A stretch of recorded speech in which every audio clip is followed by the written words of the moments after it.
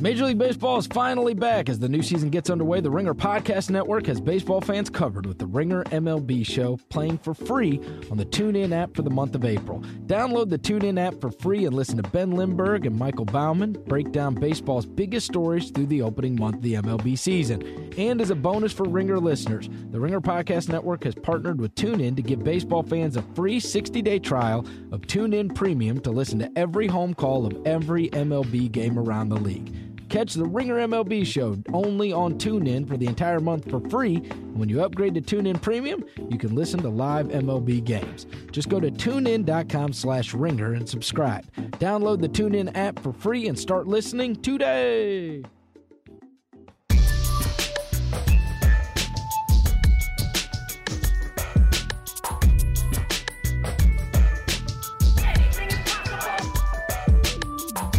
Welcome to the Ringer NBA Show. I'm Chris Vernon, and joining me as he does every Tuesday is Kevin O'Connor from TheRinger.com. Kevin!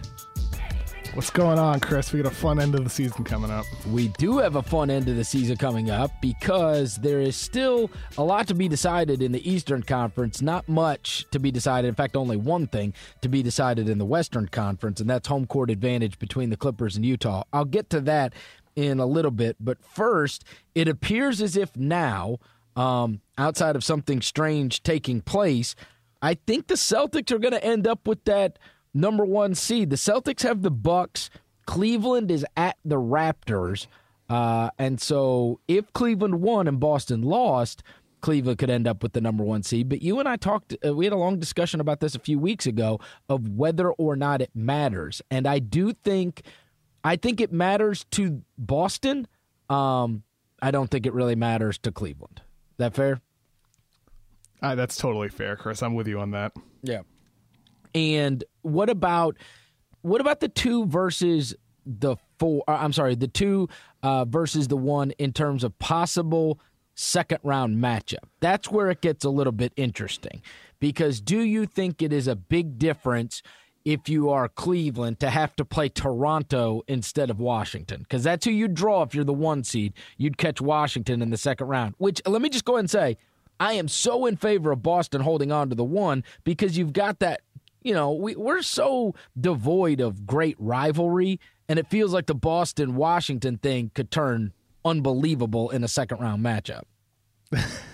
Totally. I think it definitely would be, especially with the Wizards doing their funeral thing earlier this season. Those teams have kind of bad blood between each other, and that's exciting for our first round series matchup, because early in the playoffs, oftentimes I think, especially in the West, a lot of the series really aren't that close. Like, you kind of know who's going to win, whereas so you're looking for sub storylines. In the West, we have Harden versus Westbrook. In the East, we're going to have potentially Celtics versus Wizards in the second round. And that's something to really look forward to, depending on if the Wizards win that series and if the Celtics win too, because those teams hate each other. And there's not a lot of hate out there in the NBA these days with so many friends on each other's teams.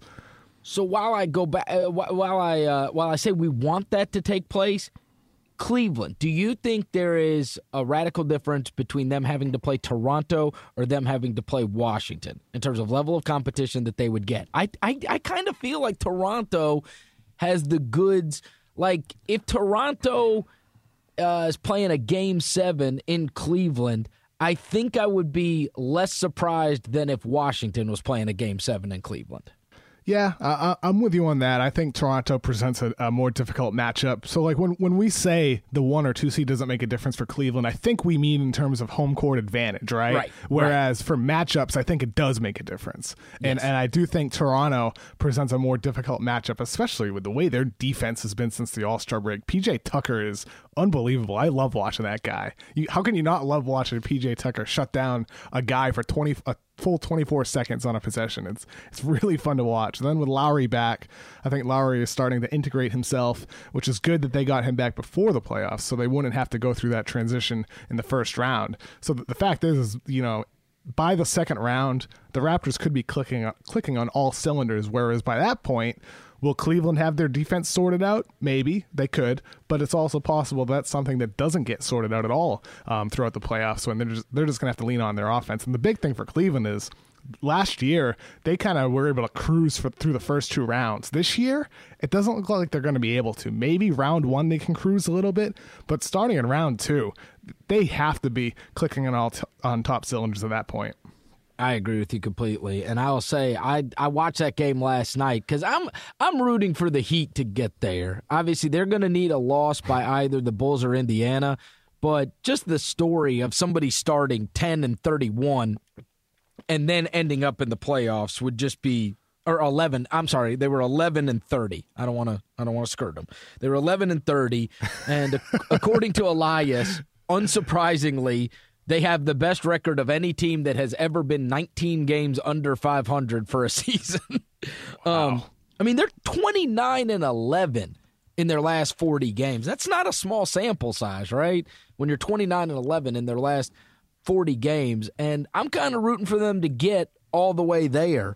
And it took overtime last night and overcoming, I don't know if you saw this, friggin' Darren Williams was like Utah Jazz prime Darren Williams. Where did that come from? God bless. That's hilarious. He was like, that I was like, 4-point play he had. Woo! It was like a time machine. I know. No, and you know what? I love a better time for Cleveland, and I love down the stretch too. Right? So they appear to blow it. Does Miami by the 4-point play? James Johnson with just a horrible foul against Darren Williams. He gets a 4-point play, but then there's like 35 seconds left, and everything about the way Miami played that out was perfect. They run the play and get Tyler Johnson streamlining to the basket to his left, hard drive to the basket, gets fouled, knocks down the free throws, and, it's the perfect 2-for-1 too, right? Because now they end up with the 2-for-1, so they can get the 2 possessions out of those last 34 seconds. After the totally goofy play down the stretch, I was glad they got it done, and at least it gives us some serious drama. You want to talk about pressure? You've got the Pacers. They can clinch at home with a win versus the Hawks. The Bulls can clinch at home against if they beat the Nets. And you would typically just say, oh, well, they'll just beat the Nets. But the Nets have somehow won 4 of 6, including wins over the Hawks and the Bulls. So that now doesn't look like a total gimme. And there's a lot of pressure on both Indiana and the Bulls, whereas the Heat would have to get a home win against the Wizards to put themselves in a position to get there. And it's going to be fascinating to see what happens because I'm with you, Chris. Just for the story, it would be fun to see Miami make the playoffs. I don't know if they're really as strong as of a team as Indiana or Chicago. Maybe they're better than Chicago, but at the same time, the story's too good. The story is too good, man. I just think it's too good of a feel-good story for them to miss the playoffs. The way they've been these past couple months, the emergence of guys like James Johnson, Dion Waiters, Goran Dragic is having a great year, Hassan Whiteside's having a great season. That team has a lot of fun players who have gotten better this year, and I think it would be great for them to get into the playoffs because really, I think in past years you could have made the argument that, hey, it would be better off to miss the playoffs so you can get a pick at the back end of the lottery. But this year, I think the drop-off in the draft happens a little bit before that, so it's all about making the playoffs, and that's all that matters. And I would love to see Miami get in. As for their chances, it's really hard to say. Like you said, Chris, going through the scenarios, I think the odds probably aren't in their favor. But at the same time, those Brooklyn Nets, man, they play hard, and it wouldn't surprise me if they win against the Bulls. Okay, if you are a Celtics guy, and I was listening to our boss, Bill Simmons, his mailbag podcast that he just did, and he was talking about how the Celtics haven't played good in 5 or 6 weeks, and the only team he feels really good about being able to beat is the Pacers, and kind of acted like that the Bulls could be a nightmare, and maybe the Heat could be a big problem. Do you think the Bills just chicken littling it, or do you think that those teams really would be a problem for Boston? Do you think Miami and or the Bulls could put the fear of God into Boston in the first round? I don't know about the fear of God, but I think there would be a little bit of fear because, Bill's right that the Celtics haven't been, quite as what you would hope at this point of the season. This is where you hope they really start to hit a stride heading into the playoffs, and they've really sputtered. But at the same time, I mean, look, they have the better team, and usually over a 7-game series, the better team wins. And I think, even if Miami puts them in a six-game series or Indiana pushes them to 5, I think Boston really has the advantage no matter how long the series goes, just because they have the better team and the better talent. So yeah, there's reason to be nervous about an upset happening because of history with Isaiah Thomas getting contained in the playoffs. But look, they get the better team, and you got to be feeling good in any of those matchups. Well, the nightmare, as he alluded to, would be A, Rondo's revenge, and B, Jimmy Butler, the guy that a lot of Boston fans think they should have traded for. So that's why it creates this total nightmare scenario if the Bulls were able to give the Celtics a problem and or knock them off. I wonder if Rondo's going to come back. I know there was a report yesterday that he could be done for the regular season, but there was no definitive word if he's actually going to be done with the hand injury he has. And if it does come back, I wonder how much that would affect him. I think they're better when they don't have their top 3 alphas on the floor at the same time. Jimmy Butler, Dwayne Wade, and Rajon Rondo. I think they're better with just 2 of them. So I wonder if there would be a way for Fred Hoiberg to effectively, tweak his rotations to have 2 of them on the floor the majority of the time rather than 3.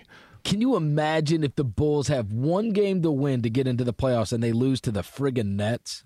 Oh my God! That would be those Nets are playing really hard though, man. They've been not good, but they've been average, and that's saying a lot for the Brooklyn Nets. No, they've been average. But Kevin, if I told you, all right, so maybe it is weird because their record is so dreadful that they can actually play hard the rest of the way and it doesn't matter. Unlike some of these other teams like Phoenix they'd be fine with losing 50 in a row at this point if that's what it took. Tank. Yeah. Well, so here's the thing. Brooklyn, their place is already solidified, so they are kind of playing it out and playing hard. So, but of the teams, if you said, hey, we've got 1 game at home, win, and we're in the playoffs, Brooklyn still has to be very high on your list of if you were choosing opponents. That's why I'm saying it would be totally devastating to drop that game. Yeah, they're definitely if the Bulls could draft their last opponent, the Nets would probably be the 4th or 5th pick. I think you would probably take Phoenix, the Lakers, the Magic, maybe you'd even take the Knicks. Then probably the Nets. They're still in the bottom 5 or 6 of teams you would draft to face if you need to make the playoffs. But that team's playing well, dude. They have a great story. I mean, look, the end of the season doesn't matter quite as much for a bad team like them when they have no incentive to lose. But at the same time, with Jeremy Lin back healthy, even before these last 2 months, earlier in the year, they were better with Lin. They weren't quite like a 20-win team. They were more like a 25-win team, which isn't saying a lot, but every increment matters, and I think what we're seeing to close this season does matter for them heading into the summer and their outlook for next season. All right, Kevin, I want to ask you about some of the stuff that has taken place in the Western Conference over the course of the last week and what is left to still be decided. We also got to get into this MVP deal because you wrote about LeBron James this week. We'll do that after these words. Major League Baseball is finally back, and as the new season gets underway, the Ringer Podcast Network has baseball fans covered with the Ringer MLB Show playing for free on TuneIn's app for the month of April. Download the TuneIn app for free and listen to Ben Lindbergh and Michael Baumann break down baseball's biggest stories throughout the opening month of the season. And for a bonus for Ringer listeners, the Ringer Podcast Network has partnered with TuneIn to give baseball fans a free 60-day trial of TuneIn Premium to listen to every live home call of every MLB game around the league. Catch the Ringer MLB Show only on TuneIn for the entire month for free. And when you upgrade to TuneIn Premium, you can listen to live MLB games. Just go to TuneIn.com/Ringer and subscribe. Download the TuneIn app for free and start listening today. Ringer NBA show also brought to you by SeatGeek. The NBA playoff chase is heating up, and SeatGeek is the smartest, easiest way to get tickets to your favorite team's games. With SeatGeek's seamless mobile experience, you can buy and sell tickets in just 2 taps. SeatGeek helps you find the best seats at the best prices, fully guaranteed. There's nothing like being in the stadium for the biggest plays of the year, and SeatGeek will get you closer to the action for a great value. I have the SeatGeek app on my phone. It's by far the easiest way I've found tickets to concerts, to all kinds of events. I can be anywhere in just a few taps. SeatGeek is designed to make your ticket buying experience easier than ever. They save you time and money by searching multiple ticket sites to compare prices and find amazing deals, and to get you the most bang for your buck. Plus, every purchase is fully guaranteed, so you can shop for tickets on SeatGeek with confidence. Best of all, our listeners get a $20 rebate off their SeatGeek purchase, their first one. To get your $20 rebate off tickets, download the SeatGeek app. Go to the Settings tab and click Add Promo Code. Enter the promo code RINGERNBA. SeatGeek will send you $20 once you've made your first ticket purchase. Download the SeatGeek app and enter the promo code RINGERNBA today. All right, Kevin, so the thing that has been decided in the Western Conference over the course of the past couple of weeks, or rather the last week, is Portland solidified themselves as the number 8 seed in the Western Conference. They're in the playoffs. They obviously are looking down the barrel of a gun having to play Golden State, but it's still an achievement to make the playoffs, and I think we got to give credit to the GM there, Neil O'Shea, because there's no doubt that Nurkic deal it's got to be the deal of the season in terms of in-season change performance, actually drastically improve your team.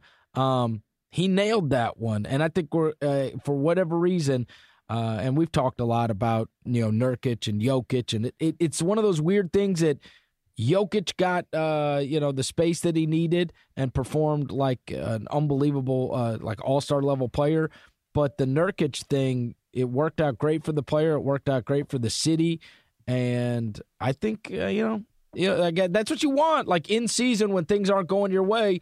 Your GM to be able to pull off a deal that really improves you. The guy did it. I think he that's got to be the award for the best in-season move, right? Definitely, in terms of how Nurkic has performed since being traded to the Blazers, I think a lot of credit needs to go to him too. He really turned it on. I mean, I loved him as a prospect coming out of the draft in 2014, and he has totally failed to meet my expectations, and I think a lot of that's on him. I don't think his effort has been there the past 2.5 years with the Nuggets, but with Portland, he's really playing his ass off. He is playing so hard on the floor on both ends, and he's doing everything that he did playing overseas that made him such an enticing prospect in the first place. So big ups to Nurkic for playing hard, and a lot of credit to the Blazers front office for taking a chance on the guy that they viewed as undervalued in Denver, who only needed a new change of scenery and a new opportunity to really flourish as a player. I hope he sustains the success and comes back healthy. And that one gets a little bit lost because we obviously talk so much about everything that happens at the actual deadline, right? That's where all the attention goes, all the articles are written. And so anything that doesn't happen on that exact day doesn't get many times as much attention. But a lot of these GMs I thought made really good moves. Clearly, Toronto improved their stock for the playoffs with getting Ibaka and with getting PJ Tucker. And Oklahoma City with getting Doug McDermott and with getting Taj Gibson. Like the only one that I think you would say, the one that I'm sorry, who was the other one that you were going to mention? I just love Dougie Fresh, his nickname. Sorry. Oh, Dougie Fresh. I had to say Dougie Fresh, yeah. I think it's fair to say if we're doing the whole, and I think there were a lot of good deals made that improved teams that needed slight improvement, or at least gave them a better chance when it comes playoff time. But if we're doing the whole Nurkic was the best one, what do we do with the Pelicans grade? Listen, we both, and I think a lot of people thought they acquired Boogie, they're going to be the 8th seed. You know what I mean? This is kind of crazy because Portland, they attained the big guy that pushed them into being a playoff team, whereas the Pelicans got one of the top 5 scorers in the NBA, and listen, if the whole idea was we're trying to make the playoffs, that thing is clearly a big bust, at least for this season. Yeah, definitely. I wrote about that last week on The Ringer for bad team power rankings, and it alluded to how, that deal has completely fallen short of expectations. And at the same time, though, I mean, it's hard to integrate a superstar during the middle of the season. I mean, that's kind of rare, right? There's not a lot of instances where you see a star level player change teams during the year. So look, I think Alvin Gentry, the coach of the Pelicans, has really started to integrate Boogie more so over the last few weeks. We're seeing more of those unique 4-5 pick and rolls with Cousins handling the ball and Davis setting the screen, and Cousins is able to pass the lob to Davis, or he can drive and score, or he can kick it out to Davis, who's able to pop for a deep mid-range 2 or 3. I think, look, give these guys a summer. Give Gentry a whole summer to really work with his coaching staff and find the best ways to use those guys together. And I think next season, the outlook looks pretty good for them. It's hard not to look at a situation with two of the best big men in basketball and not feel pretty good about the possibilities. That doesn't mean it'll work. We talked about this before, how there was a possibility that this could be disastrous. It still could be heading into next year. But at the same time, there's plenty of reasons to feel hope for those two, even though the Pelicans have completely fallen short of meeting the great expectations we and almost everybody set for them at the trade deadline. Yeah, I think it's just a lesson in us giving trade grades immediately, right? Because the idea... You can't do them. No, if you would have told anybody, you can't. Which deal do you think is better for their team? The Pelicans acquiring Boogie Cousins or Portland acquiring Yusef Nurkic?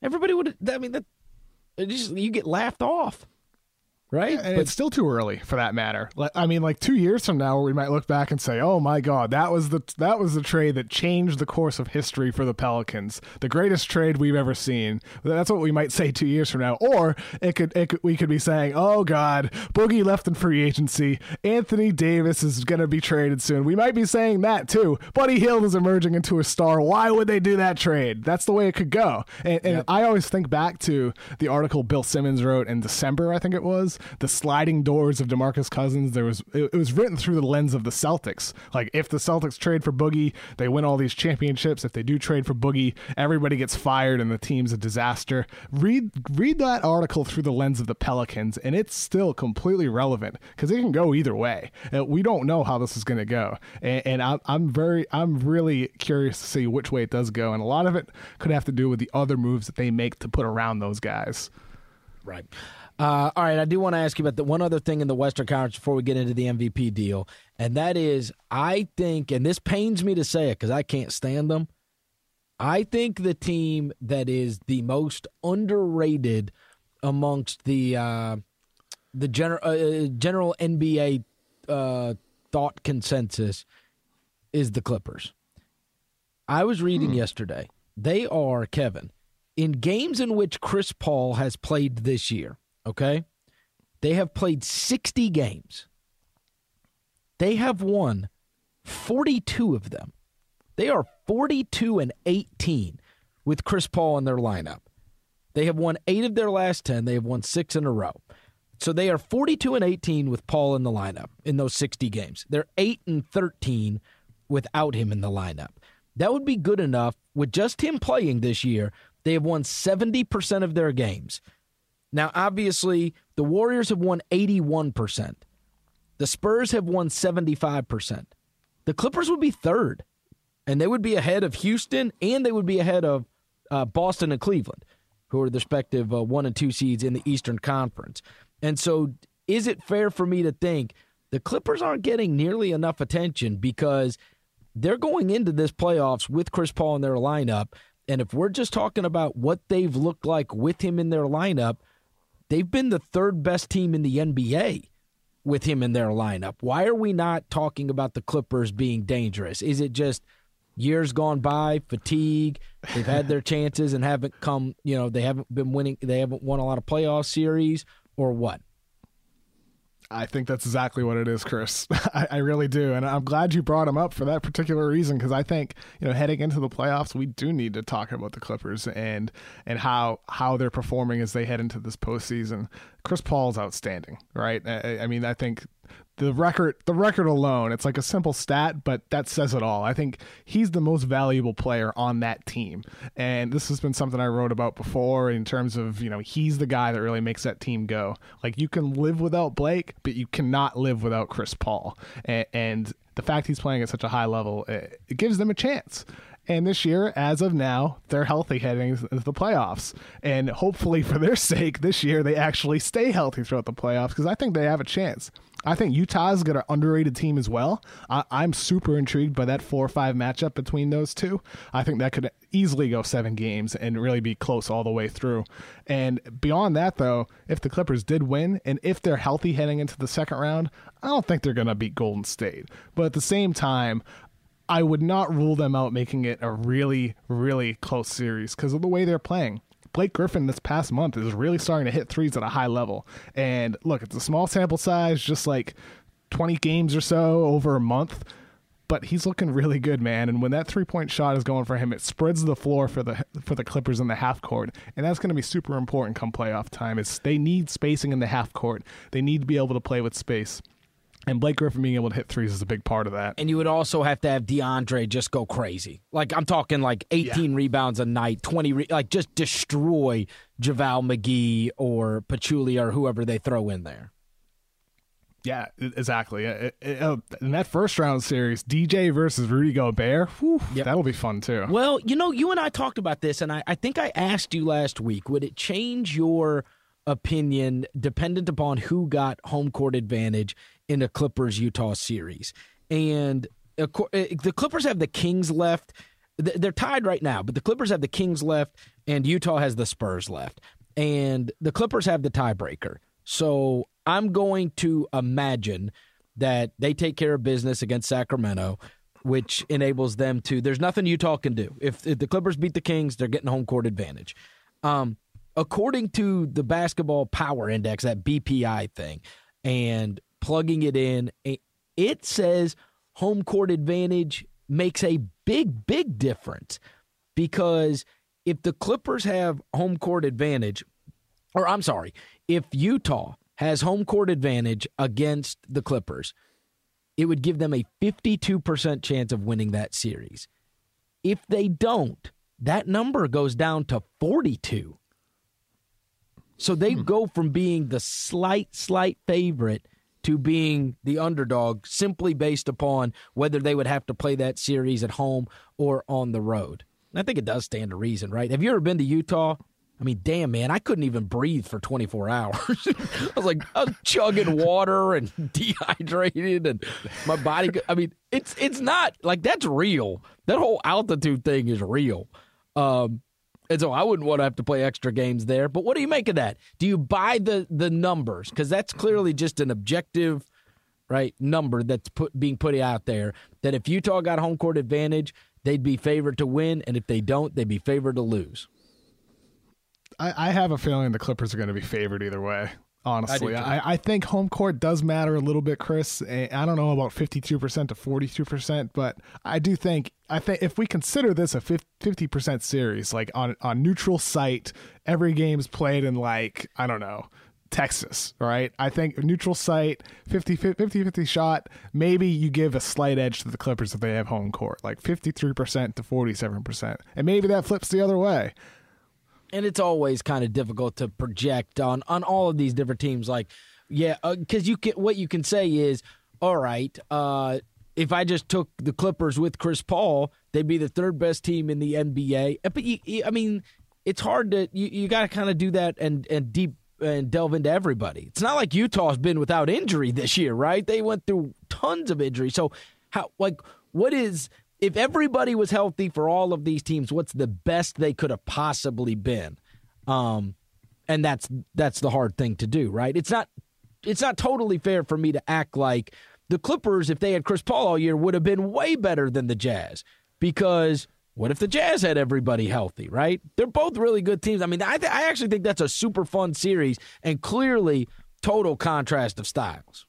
And nobody is going to be rooting for the friggin' Clippers. Right? Like, the Jazz are going to be... Utah's a lovable team, Chris. Well, they're going to be the darling team. Yeah, they do. They have likable players.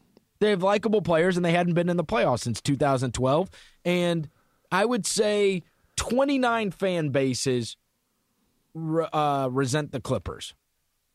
I would say that's probably true. I would say they're easily the most hated team in the NBA, wouldn't you? I don't know about most hated.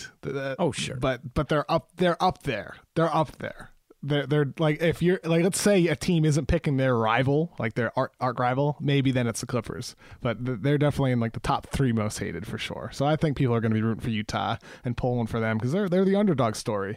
They're the team that's gotten incrementally better each season, and it's hard not to root for that team. All right, so let's get into this MVP thing. I was reading your article on LeBron James that you put out on The Ringer this week. The Cavs are the biggest burden on LeBron James' latest championship quest, and you'd really talked about their ability to be able to make it to the NBA Finals or win another title, but it couldn't help but view a lot of the stuff that you wrote through the prism of the MVP race.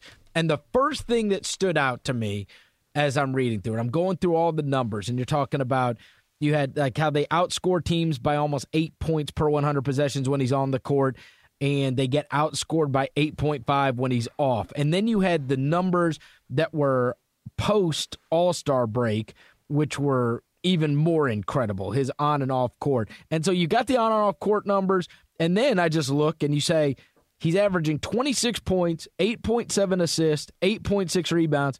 Kevin, he's going to get 4th in the MVP voting. Should he? Should he get 4th? I mean, seems kind of insane to me. No, that's what I was struck with as I'm reading your article. I'm reading the article and I'm going, oh my God. This guy is seriously going to get 4th. Like he'll finish behind what I think it's going to go Westbrook, Harden, Kawhi, LeBron. I think that's how it's going to go, 1 through 4. I think Westbrook will win, and I just think I can't get over the fact that LeBron is getting so overlooked in this discussion. People are getting so distracted just by the 2-man race between James Harden and Russell Westbrook that they're ignoring the fact that there are 2 really, really viable candidates in Kawhi Leonard and LeBron James, just right out there, who are arguably just as deserving or more deserving. I have not seen anybody throw a cape on for LeBron. Like, even yesterday, I saw Tom Haberstroh from ESPN throw a cape on for Kawhi Leonard. I have not seen anybody. Neil Payne did, too, for Kawhi. I have not. Have you seen anybody throw a cape on for LeBron? Say, this is all goofy. Like, what are we talking about here? This guy is the best player in the world, and he should be the MVP like he should be every year. Like, I just haven't seen that. I haven't seen anybody really stump for him this year. And I don't know if they should. I don't know. Listen, LeBron James is the best basketball player in the world, but it is a season award, right? Were you most valuable for that particular season? And I think it speaks to the strength of, the best players. If LeBron James is 4th in the MVP voting, I think that speaks to how unbelievable the players are in the NBA and what kind of seasons are being had, more so than everybody's a dumbass, LeBron shouldn't be 4th. Right. If that article was posted tomorrow on Wednesday or on Thursday or on Friday instead of on Monday, I think I might have stumped a little bit harder for LeBron because, the last 24 hours or so, I've really spent a lot of time looking into it. And, man, I have a hard time not thinking that I'm going to vote for LeBron. I think it's LeBron. And really? I do. I think it's LeBron. I'm not sure if that's where I'm going to go, man, but right now on Tuesday at 12:50 p.m. Eastern, I'm kind of leaning towards LeBron. Are you going to be able to do that if Boston is the number 1 seed?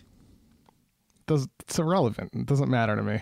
Really? It doesn't matter. Look, okay. Here's the thing. Like I've seen wins and losses cited a lot, for an argument of Harden over Westbrook. People say Harden won more games, and look, wins and losses are team metrics. They're not player metrics. And I always think back to my favorite baseball example and why I wish wins and losses were just scraped from the face of the earth in baseball. Roger Clemens winning the 2004 Cy Young over Randy Johnson simply because he had a better record of 18-4 over Johnson's 16-14 still pisses me off. Like, yeah, but I don't think that's Johnson was better in every stat. Everything. Yeah, but that's not comparable because we know that wins and losses. Yeah, it is. I'm talking strictly as the wins argument, right? That, people saying Harden should get it because of wins. Look, the fact that's entered the discussion in basketball blows my mind. We have even Daryl Morey, who runs an analytics conference, tweeting about how the players who have won MVP have only come from teams with a top 4 record since the mid 1990s, and that argument works against Westbrook, but I think it's irrelevant to the discussion. And I'm sure as hell Daryl Morey knows that, but he knows wins will be digested more so than advanced stats would be. I could not disagree with you more. I couldn't. In basketball, why? Because in basketball it is different. There's only 5 guys on the court, and you do directly affect winning and losing much, much, much, much, much, much more. Right? You are not you are not totally dependent on everybody else. And if we are going to do that, then so if Anthony Davis next year averages 35 points and 20 rebounds a game, and the team wins 28 games, you think he should be up for MVP? You think that, at some point you got to draw the line. Winning does matter, Kevin. Yeah, look, winning matters, right? But my point is that win number, 55, whatever the number ends up being, that's not just a product of James Harden. It's a product of the system that Mike D'Antoni has installed that enhances each individual player that Daryl Morey perfectly blended together. I think they have built the right roster around James Harden. I think the wins argument is a better argument for Daryl Morey as executive of the year. It's a better argument for Mike D'Antoni and the way they've enhanced that team. And also, another side of that is I've seen people cite those Vegas statistics, the Rockets were an over-under of 41 wins. That was way too low in the first place. James Harden was my MVP pick before the season. I had the Rockets as the second, third best record in the West. So I don't want to say, I was right, but it's that was just way too low. It was based solely off the fact that they stunk last year, not off the fact that their core was a 55-win team 2 years ago before they blew up last year and they fired Kevin McHale early in the season. This team was really good 2 years ago and 3 years ago. It was not this core. It was not this core that was a 55-win team, right? Beverly. They had James Harden. James Harden. Yeah, they had James Harden, but for them to have the season they're having, you were banking on a couple of things. I think it's fair because you were banking on a couple of things taking place that were maybe a little far-fetched, and that was getting a healthy Eric Gordon and a healthy Ryan Anderson for the amount of time that you did this year. Those were 2 of their big offseason acquisitions, and those guys have been plagued by injury and missing games over the years. And they went through the Capella thing for a while. They didn't lose Harden for any amount of games. I mean, you do have to factor in all of that when you're doing you in the end, you were right about Houston, but I don't think it's outrageous that their season win total wasn't extremely high, given what took place last year. Defense stunk, and now you're hiring Mike D'Antoni, who doesn't really, right? You're thinking they're probably going to play a lot of 115 to 118 games, and they're going to win their share of them and lose their share of them. I mean, he's done a great job, and those guys stayed healthy, but I don't know. Listen, I just going back to there has to be a threshold where winning matters. If you want to tell me there's not a big difference, as long as you're on a winning team or as long as you're on a 50-win team or as long as you're on a whatever, because obviously, the fact that Westbrook's team didn't win 40 or 50 games, people are holding that against him. But I don't think. Though. But in baseball, we say that's not Westbrook's fault. Yeah, but in baseball, we say it doesn't matter if the Angels are shitty. Mike Trout can be the MVP or whatever, right? And I don't think we should go that far in basketball. They are separate sports, and I don't think that you can. I don't think it is a lot easier to be a great pitcher on a shitty baseball team. It's hard to be a great player on a shitty basketball team. I think it is an indictment of your greatness if your team sucks. And why though?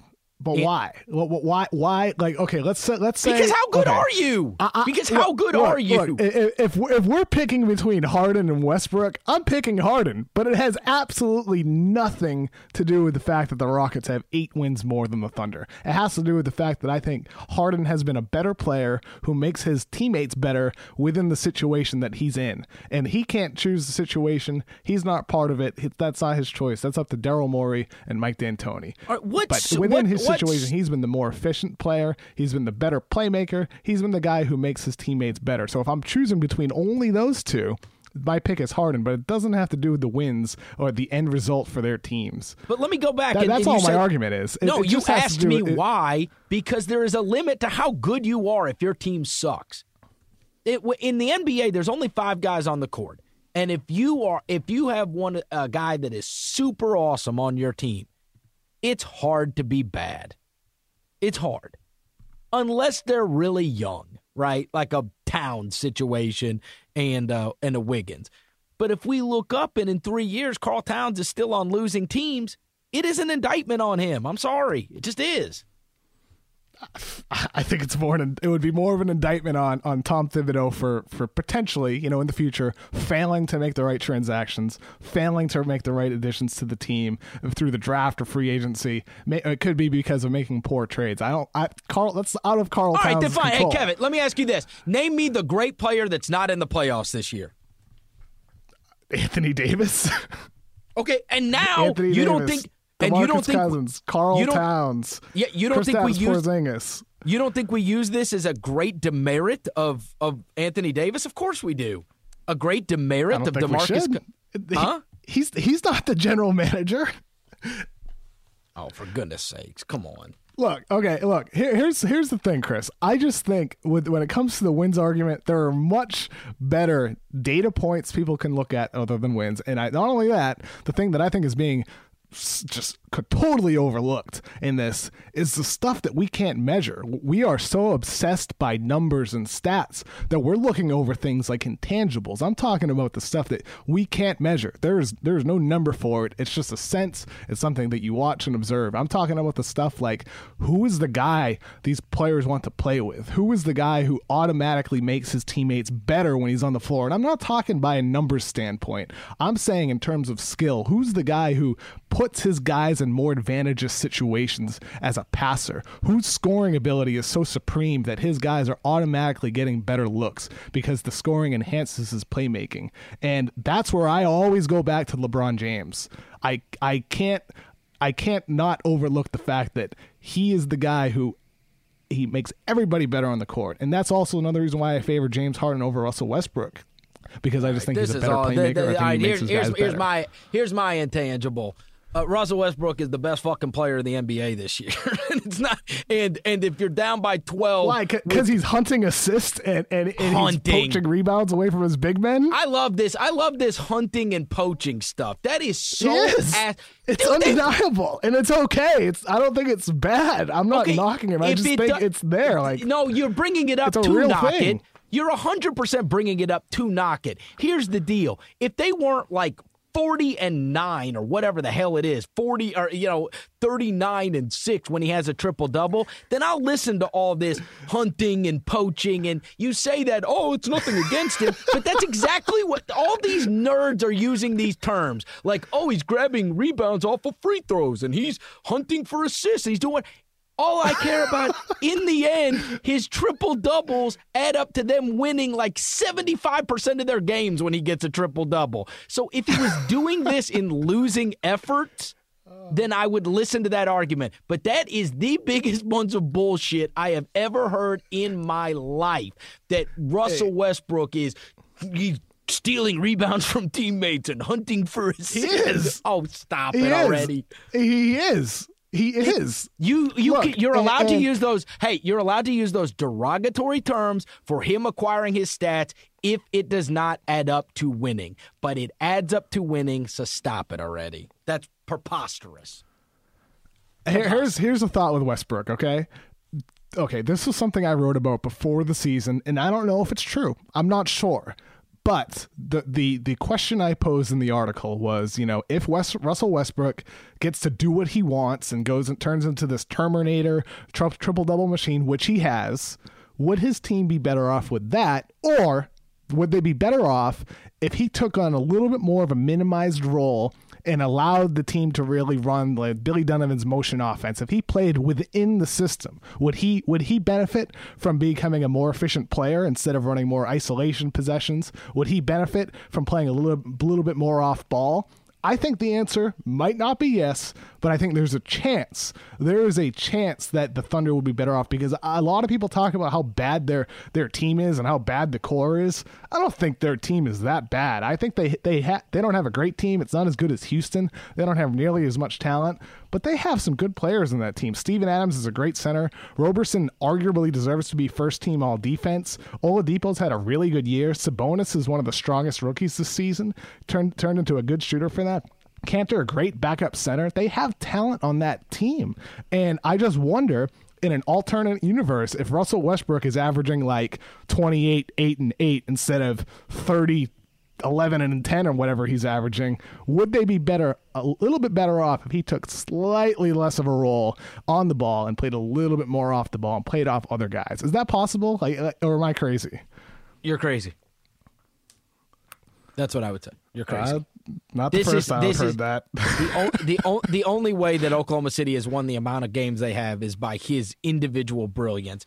And I know there are others. I even heard Bill do this on his mailbag thing, where they pump up the supporting cast of Oklahoma City and act like it's not that shitty. Bull crap. If Russell Westbrook would have gone down for 30 games, that team would have won 10 at best. Yeah. They'd go 10 and 20. I'm not saying that.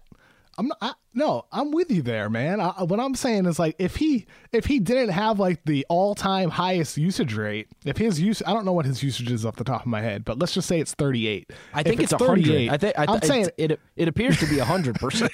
It does appear to be 100. But let's say instead of 100, it's 80.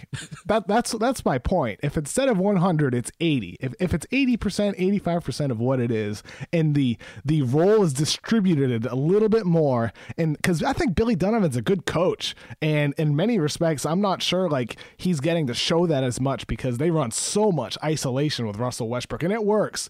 I'm not saying that it's a bad thing for that team, but I can't help but think that if Donovan was allowed to install the same system he ran at Florida, like a lot of teams are running their motion offense these days, I can't help but wonder that Westbrook would be an even more efficient player this season. He might not be scoring over 30 a game. He might not be racking up those triple doubles, but I can't help but think that he'd be more efficient as a player.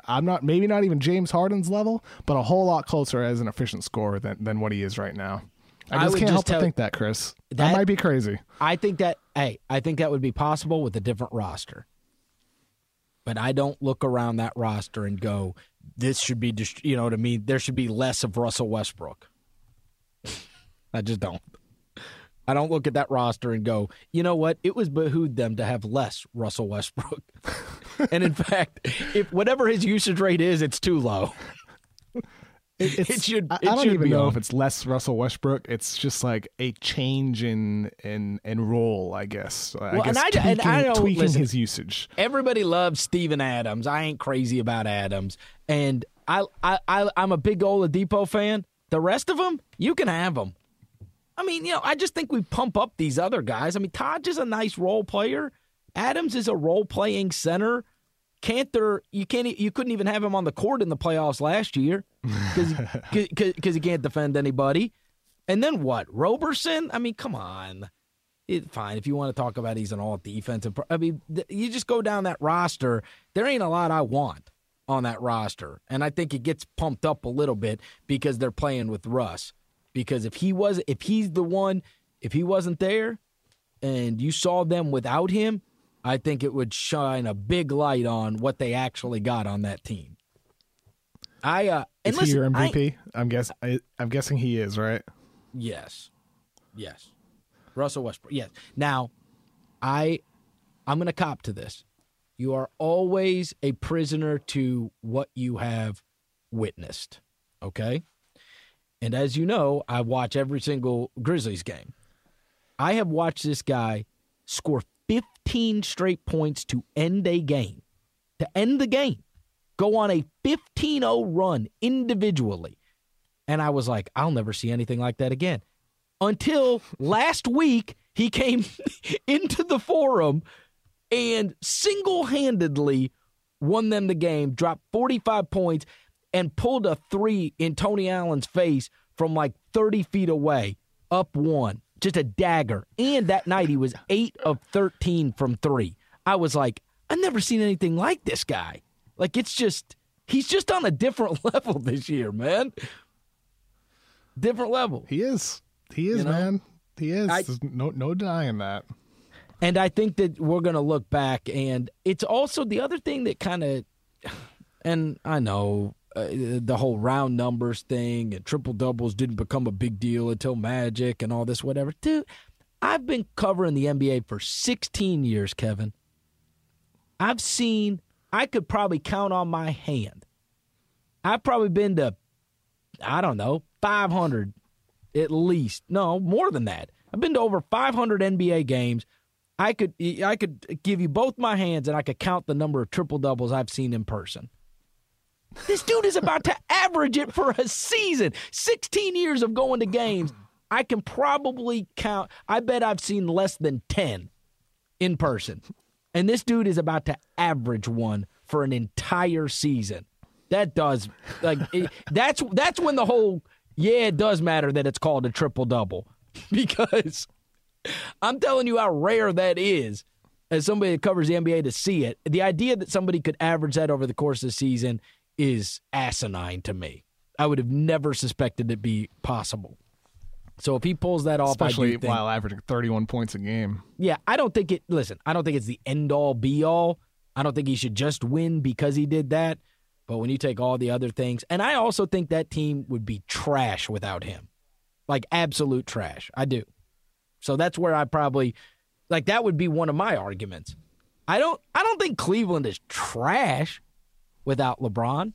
I don't think they'd be trash. And Harden's pretty team, close to trash. That Houston team, I mean, they're not obviously nowhere near. What's a step up from trash? Like what's if trash is the lowest level? What's one step up from that? Recycle bin. Okay, recycle bin. So they're recyclable. Okay. They'd be like an old pair of shoes that aren't quite ready to be thrown away, and you're still wearing them when you don't want to get your nice new shoes dirty. They're that if without LeBron James. Let me speak to one other thing, and this is the most disappointing thing that I've heard in a long time. So I did not realize this until that mailbag podcast that Simmons did. And for those of you that haven't listened to it, he got all kinds of different questions, but he talked a lot about the MVP on it, right? Kevin, I don't know how I missed this, and I don't know if you've heard this podcast yet. Did you realize that they're doing like an NBA awards thing this year? And so stupid. None of it's going to be given out until after the finals. I was devastated when I heard that. I love that they get announced during the course of the playoffs. It's the best, right? And especially this year more than any other, either Harden or Westbrook or LeBron or whoever getting snubbed and giving them that extra motivation is the absolute best. Or if it's John Wall doesn't end up in the top 5 in MVP voting or whatever. Giving those awards out way after the season, that is the worst. I hate it. I would rather them do it on Friday. Yes. Everybody has to submit their votes by the end of Thursday, and then on Friday it's announced. A day before the playoffs. I don't get waiting until after the draft. Why? The draft happens before the award ceremony. Why are they doing this? Why? I don't. There's no reason that's going to be good enough to make me rethink this. It's awful. I hate it, and this is a major mistake that baseball makes. Baseball makes 100 million mistakes, right? One of which, and this is minor as compared to many of their others, but one of which is I don't even know who wins the friggin' awards at the end of the year. I don't. I just miss it. There's already other stuff going on that I'm paying attention to. Like, you know how they announce everything like way later? Like, I don't even, and I am a baseball fan in the sense that now I have a fantasy baseball team and I keep up with one team that I care about, right? I don't follow everything on a regular basis. It's kind of like what I do for fun, right? Is I keep up with my favorite baseball team and my fantasy baseball team, but I don't really keep up with everything going on in baseball. But I couldn't tell you who won the Cy Young most years, the last couple of years, the MVP or anything like that. Like, I hate that. I hate that those awards seem to be announced way after it, and it's not even on my radar anymore by the time that stuff gets announced. They do it like 2 weeks after the World Series is over. It's awful. Which is just so silly. And, like, and the NBA is kind of doing the same exact thing, essentially, like a week after instead of 2 weeks. It's so dumb, I think. They should just make it a big deal, right? Like, everybody should at least have a chance at knowing who the National League Rookie of the Year was last year. You know what I mean? Whereas, it would make sense if playoff performance was factored in, but it's not. It's only a regular season award. That's why I don't get why we wait 2 months to announce it. I mean, look, the season ends tomorrow on Wednesday, we got to wait 3 months and a week for it. Well, no, that's why I'm fighting this, is because we haven't in the past. Remember Durant with the whole, you're the real MVP and all. It's always happened, during the playoffs, usually in the second round. Yep. I bet you, I have no idea, like, I'm just speculating here, but it kind of went like under the radar that the NBA made this change in the first place. Maybe after this happens and they realize how disastrous it is, maybe then they'll go back to doing it the old way. Well, that's why you can still have like a ceremony. You can still have your NFL honors. You can have your NBA honors type of show after the season, right? And maybe it won't have the same impact when the awards aren't announced yet, but even with the NFL honors show, all that stuff is leaked. I mean, like, well, you sure as hell know that awards are going to be leaked ahead of that show. On the morning of the show, stuff is going to start trickling out. Hours before the show, we're going to find out who the MVP is, and it's going to lose the impact of who the winner is instead of being announced live on stage, which is probably what they're aiming for, but we're not going to get that. We're not going to get that shock. Oh, right, Russell Westbrook won over James Harden. Well, the other thing is it's hot right now. It's what everybody's people care. They're not going to care in June after the draft. People are going to be looking towards free agency. No, we only have one hope. We have one hope, and he's going to have to be like our Batman, and that is we need the greatest of all Woj bombs. That's what we need, and we need it like because the votes, they're all going to be tabulated. Right? They're all going to be tabulated, and then they're going to sit on them for like a month and a half. So everybody's votes are going to have to be in, right? Like, do you have a vote? Yeah, you have to vote by sometime on Friday. I forget the time exactly. All right, so the votes are in on Friday. They have to be in. And then they're going to sit on them for like a month and a half. That's what we need. This is his piece de resistance. This is the ultimate of all Woj bombs because he's got all the credibility in the world. Pulitzer for it. So if next Wednesday, Wojnarowski says sources, the NBA will name Russell Westbrook MVP in a month and a half, it's going to be the greatest of all Woj bombs. That's what we need. I'm going to beg him. I know Adrian. I'd love to see him drop like a Google Doc, right? Like a Google Doc of everybody's vote. Yes. Like every award vote in a Google document for people to see, like on next Wednesday, and it's all announced via Woj. Oh, it's I know Adrian. In fact, I'm going to hit him up this week, and I'm gonna put a little bug in his ear, and I'm going to be like, "You want to go down in history as the greatest NBA reporter? Like, you're probably already the greatest NBA reporter there is or ever. This would be the greatest." Because everybody's pissed off we're not going to find out the MVP for a month. If you could break a story a month and a half in advance, it'd be we got one chance, Kevin. In Woj, I trust. Can you imagine? This is kind of an aside, but I just want to say this. Adrian Wojnarowski, he's kind of looked at as like a mythical creature because of how he reports everything and how he's connected to everybody. But I highly recommend watching the panel with him, Adam Schefter, Ken Rosenthal from the Sloan Sports Analytics Conference. Just plug that into YouTube and watch that. And Woj, I knowing him personally, he's a great person and a great guy, and you'll get to see that side of him in this conference from Sloan. You'll learn a lot from him, and I highly recommend listening to that. You'll learn from Schefter too, but Woj in particular, gives great insight into what he does and how he's really developed into the incredible reporter that he is. And I would love to see him break the awards as well, but definitely watch that. It's on YouTube now? Yeah, I'm pretty sure all the Sloan panels are, I believe, free to watch on YouTube now. Just put in like Sloan Sports Analytics Conference and type in Woj or whatever, and it should pop up. Awesome. Yeah, no, I'm going to check those out for sure. Hey, are you going to really go? Or did you go? That was in your backyard. Yeah. It was really good. It was my second year in a row going, and I think the panels are interesting. From what I've heard is like there was more stuff you would learn, 7 to 8 years ago when it was more of a smaller conference in terms of new basketball information, but it's still fun. And I think, the panels, you can learn a lot from people up there, like Mike Lombardi from The Ringer. I watched his panel on the NFL, and just the insight that these guys who provide that have been in the industry for years. There's a lot to pull. If you do draft evaluation or like journalism is something you want to get into, there's a lot of value in that. So if you didn't get to go to the conference, watch the videos. It's important.